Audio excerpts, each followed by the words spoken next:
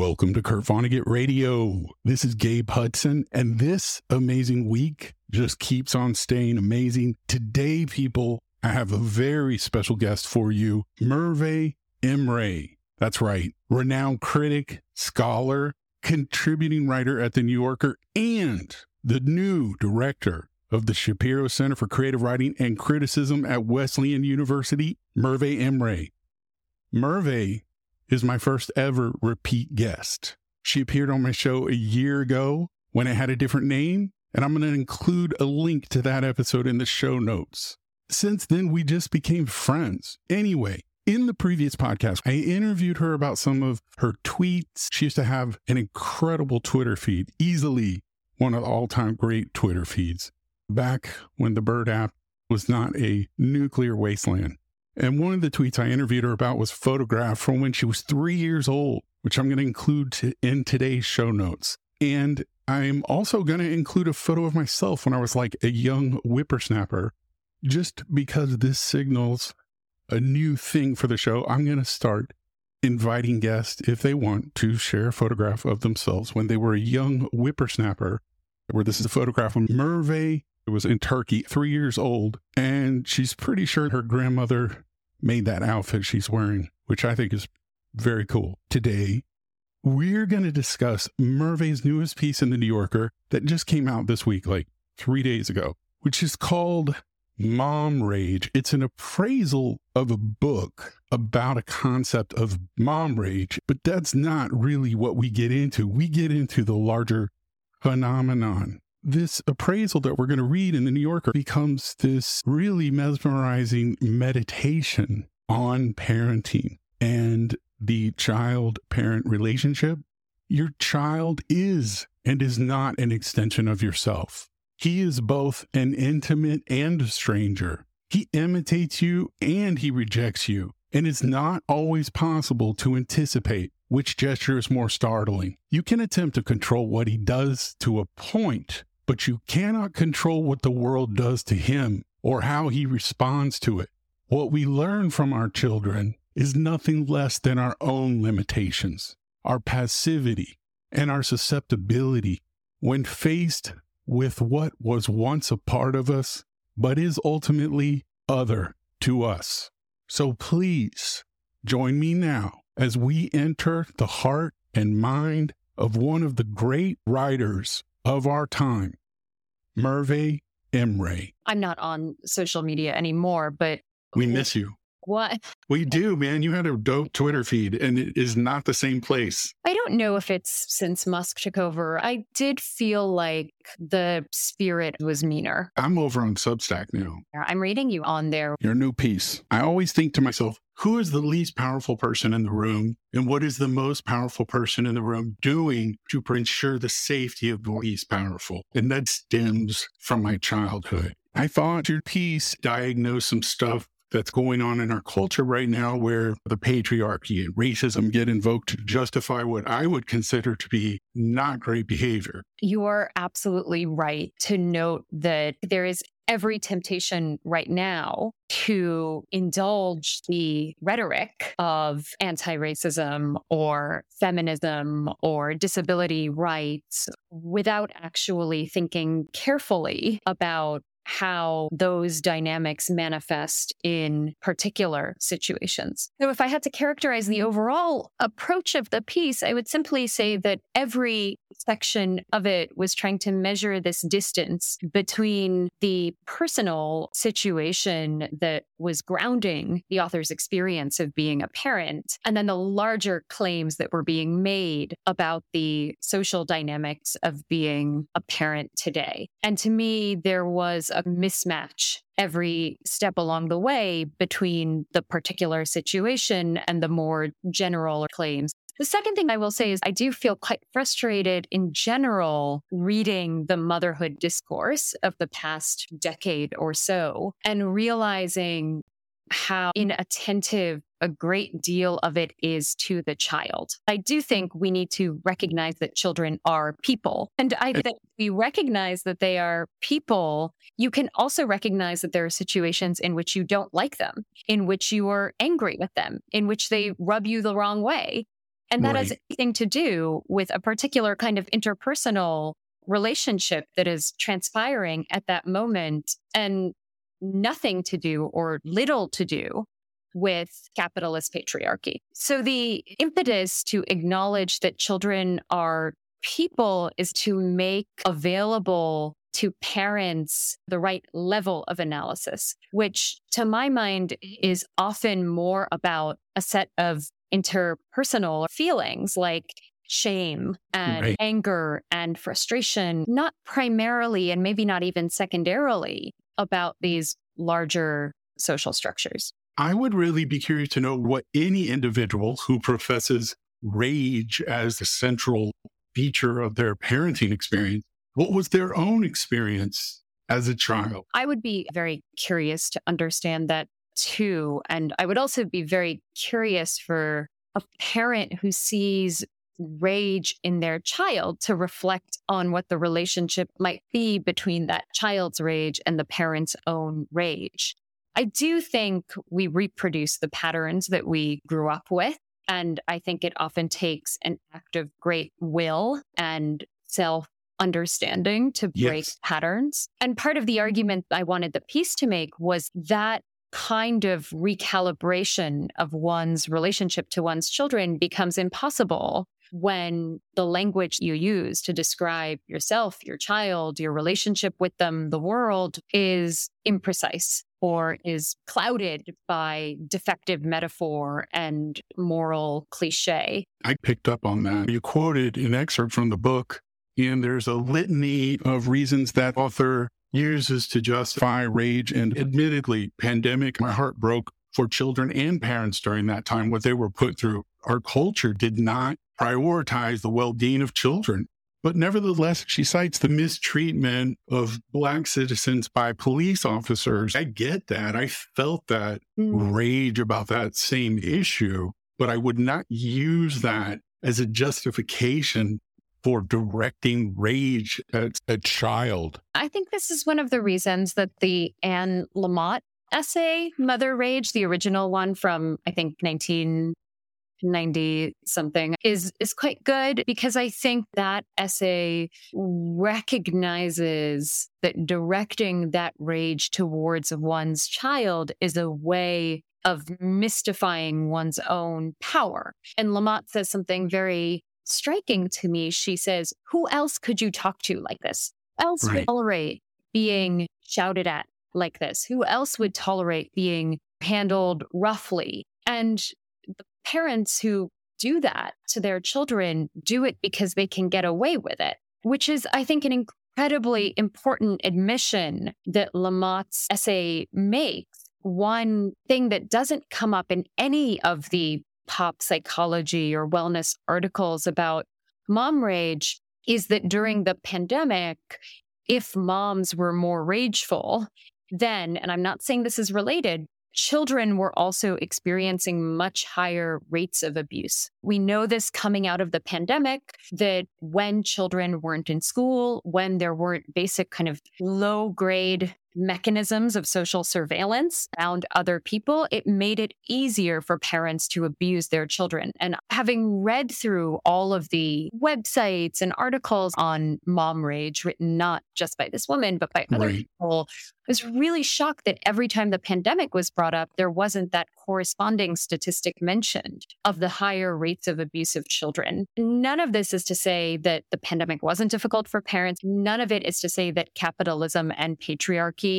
don't create an unjust world for people who identify as women. None of this is to say that care work isn't unequally distributed, but it is to say that those observations do not necessarily mean you get a kind of blank check on your treatment of others. And none of that means that you can't also consider, along with the political, the ethical dimensions of how you are interacting with other human beings. To me, it is just ultimately ethical. That's another human. Yeah. I think we talked about in a previous episode of Tweet describing your sons saying people just want to push them aside like a pigeon. Kids are people. They have very high functioning emotions. And so to put that trauma into a kid, that's the one thing on this earth I'm just go crazy against that. I think another thing that you and I talked about that I think about all the time is what right, if any, one has to write about one's children and how you draw a line between representing ethically and exploiting them. This has been a huge conversation recently that has orbited other kinds of motherhood books. There have been a number of books that have recently come out on momfluencers, how they are profiting from their children, from exposing their children to the clicks and the likes and the gaze of millions of strangers. And I think that anytime anyone sets out to write about one's children, there are a very complicated set of questions that you have to answer. To me, the first and most important question is, when my children are old enough to read what I write, how will they feel about it? I was thinking about our previous conversation where I told you that I reached a point with my children where I would ask them before I would tweet anything about them. They were very clear about what they wanted and what they didn't. It did become clear to me when they would say something funny. They would pun in some way that I thought was clever, or they would mock something that I was saying. They would do a version of me. And I would ask them, can I tweet this? And they would say, yes. It then became clear to me that they were trying to think of things to say would gain what I'm sure they perceived of as my approval. And I just thought, this is fucked up. And I was thinking the reason the Lydia Davis story is in there is in part because at the same time I was working on this piece, I was interviewing her. She has a new book coming out. It's called Our Strangers. And she is not selling it on Amazon. It's only available for purchase through bookshop.org. It is wonderful in all the ways that she is classically wonderful. And I remember before I went up to East Nassau to see her, reading a profile of her that had been written in the New Yorker some 10 years ago or so by Dana Goodyear. And there is a pretty extended meditation in there by Davis on how the children are simply off limits. And I read that and I thought, you know what, that's actually the absolute correct principle. And I want to adhere to that. I don't want to break it because one of them says something funny. And Lydia is a principled person. That's one of her principles. Not buying things on Amazon, not selling things on Amazon is another. And I thought you reach a point in your life where it's actually more important to live by a certain set of ethical principles than it is to feel the dopamine rush of one more like. At the beginning of your piece, there's a reference to the photograph that appeared in the first essay in the Times. It's a picture of a woman sitting next to a boy, and you noted a mark on the boy's back. I just wanted in that first paragraph to perform an act of looking closely at this child that wasn't being looked at closely, and to think about what it would mean to put into words the reality of little person whose voice we can only access through the voice of his mother. And actually what it reminded me of is in many ways an incredibly unfair comparison, but just the way that I articulated it now makes me think of it. What it reminded me of was Vladimir Nabokov's Lolita, where another situation, albeit written in a very different kind of prose style, a fancy prose style, another situation in which we have a child whose personhood is always being occluded and whose voice we are only getting through the voice of Humbert Humbert, the narrator. And if you listen closely to the voice, you will hear suffering in it. It's so easy not to listen closely to it because the narrator is so elaborate and so ornate and so loud and relentless. And I think I say this in the piece, there is something absolutely gripping about the voice in which the Mom Rage essays are written. I think there's a kind of artlessness and a rawness to them. You quoted at the beginning of the piece, it said, "The rage lives in my hands, rolls down my fingers, clenching to fists. I want to hurt someone. I am tears and fury and violence." I personally feel uncomfortable hearing that kind of language in the context of a child, for instance, If this were a man writing it, you wouldn't be able to ignore the largeness of the parent and the comparative vulnerability of the child. I don't think you'd be able to excuse it either. Right. You don't have the same, but the patriarchy for it. Although you could argue that under the patriarchy, under capitalism, part of the point is that everyone is exploited. It's not just women, but it's men as well. I felt like 96% of the people in the Marine Corps are in the infantry, which is what I went into, which is where a lot of the so-called derelicts and criminals go. We all came from broken homes. And I knew for a fact that child abuse was a huge deal with us. And that part of what we were doing there was trying to ensure that nobody could hurt us again. Oh, I'm so sorry. That must be incredibly difficult. One time I showed some letters to my therapist that I had written when I was like 5, my parents divorced, we were moving. And she said, oh, this is so important. You need to look at what's going on in the way that you were writing. Your hand was shaking in a certain way. And she said, you need to think about that 5-year-old. And I tried to be all cool and say, screw that little kid. And she was like, that's the most important thing in you. Like, you have to be directing love at that 5-year-old for the rest of your life. Well, this is actually the thing that I thought was better in many ways about the initial Mom Rage essay than about the book, which was that in the essay, the author is quite cognizant of the fact that she has become a child again. That this is something that sends her back to feeling like a powerless child. I think a different kind of author would have asked why. A different kind of author wouldn't have said, oh, it's because of capitalism or it's because of patriarchy, but would have said, what was it in my past that made me feel powerless like this? And in all fairness, she does do a tiny bit of that and talks in the book a little bit about her relationship with her older brother, which sounds like it was a relationship of great frustration and possibly also physical bullying. But doesn't seem to me to receive nearly the kind of unpacking would deserve. But I do think that's one of the other things that makes the essay so gripping is simply this acknowledgement that actually in this moment of rage, there is a kind of inappropriate equality between the parent and the child. Because even though you might feel the wounds or the vulnerability of that inner 3-year-old or 5-year-old, you really also can't behave like the 3-year-old or the 5-year-old. And that seems to me a really important difference that therapy teaches you. My friend Akhil Sharma, the writer, he had a not great childhood. I've read his book. But he's a father now. He calls me from the playground. We talk about that. This must be really good for him.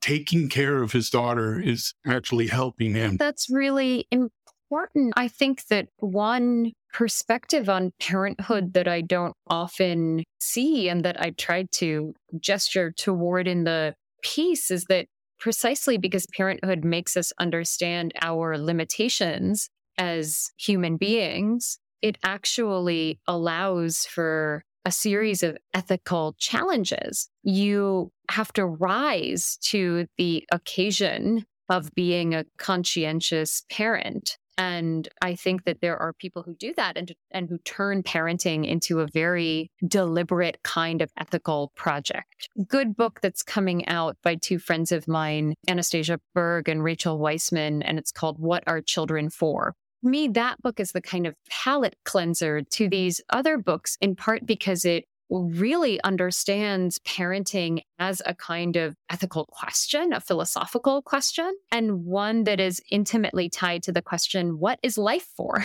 Why are we here? Why do we interact with other human beings? What do we want of them? What do we want them to want of us? And that it is in treating parenting as an occasion for those kinds of questions that it becomes a source of intellectual challenge. And it also becomes a source of great joy when you feel like you have some sort of at least preliminary answer to those questions that you can then test out in your actual life. Something I've really learned as a parent is that bad feelings, or what the scholar Sian Nai refers to as ugly feelings, incredibly important to feel in parenting. I think it is really important to feel shame, to acknowledge shame, because shame, and this is what Eve Sedgwick writes, shame is what allows us to see or to feel the reality of other human beings as a Right. reality we are partially responsible for, as a reality that we co-create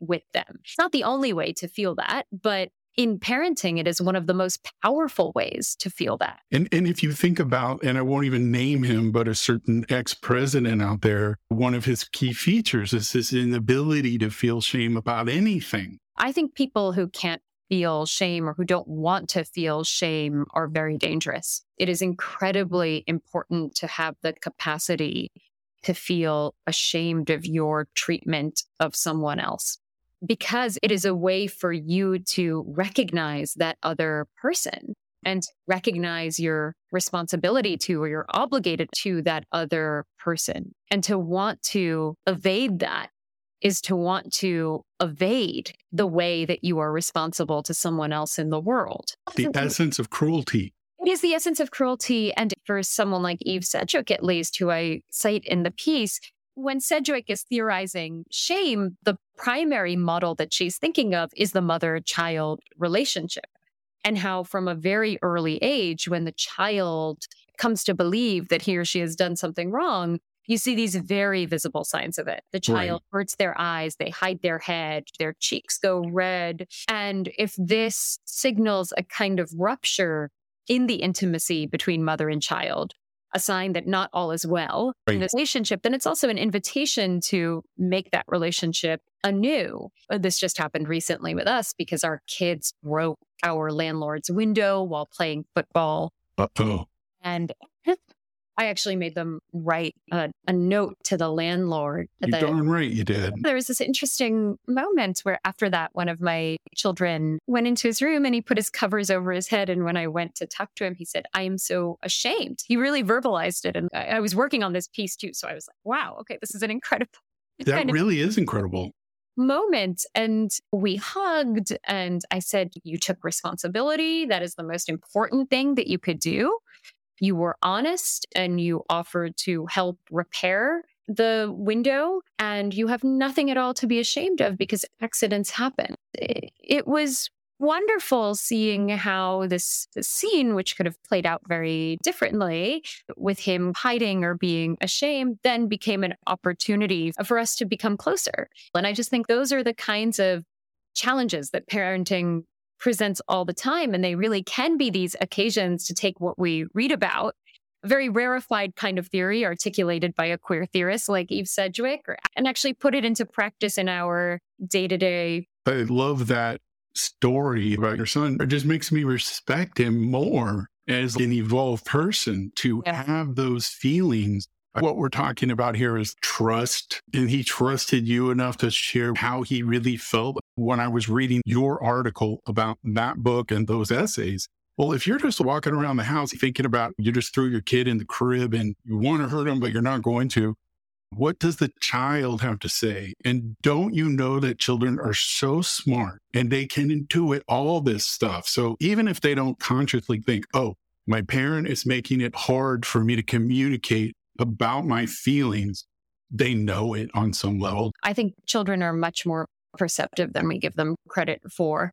And I think it would really behoove us, not just as parents, but as human beings, to give them a great deal more credit than we give them. It's interesting. There's no good reason why we ought to have power over children. What is it that justifies the power that we have over our children? A friend of mine sent me an article. It's basically about how the only way for parents to justify their authority over their children is to understand their children as their possessions. I thought that was incredibly interesting, and I didn't have space for it in this piece, but it does make me want to write something longer about what the grounds are for justifying our ability to control our children.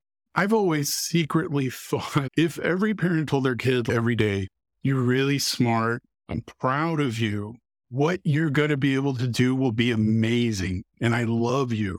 If you just said that, in addition to everything else you say to your kid every day, could have this accumulation. I think about that too. I think about how important habit is and how certain habits are intellectual, but other habits are emotional. You say things to your children every day that give them some sense of how you value them and Exactly. what you value as a person. You model communication for your children and you model your relationship to your own emotions for your children. That's one way in which I think kids really are supremely perceptive. If you model anger, they will imitate it. You model compassion, they will imitate it, and they're always watching. And nobody is perfect, but I do think we would benefit from being a tiny bit more mindful of what we model and what kinds of emotional and conversational habits we set for our children. That's great. Thank you so much. It was really good to see you. It's good to see you too. We'll have to meet up in person one day. So that was amazing, right? I had so much fun with that conversation. So now is when you go read, if you haven't already, Merve Emre's newest piece in the New Yorker out this week called Mom Rage. And if you're looking for it in the print edition, it appears under the title Mother Trap.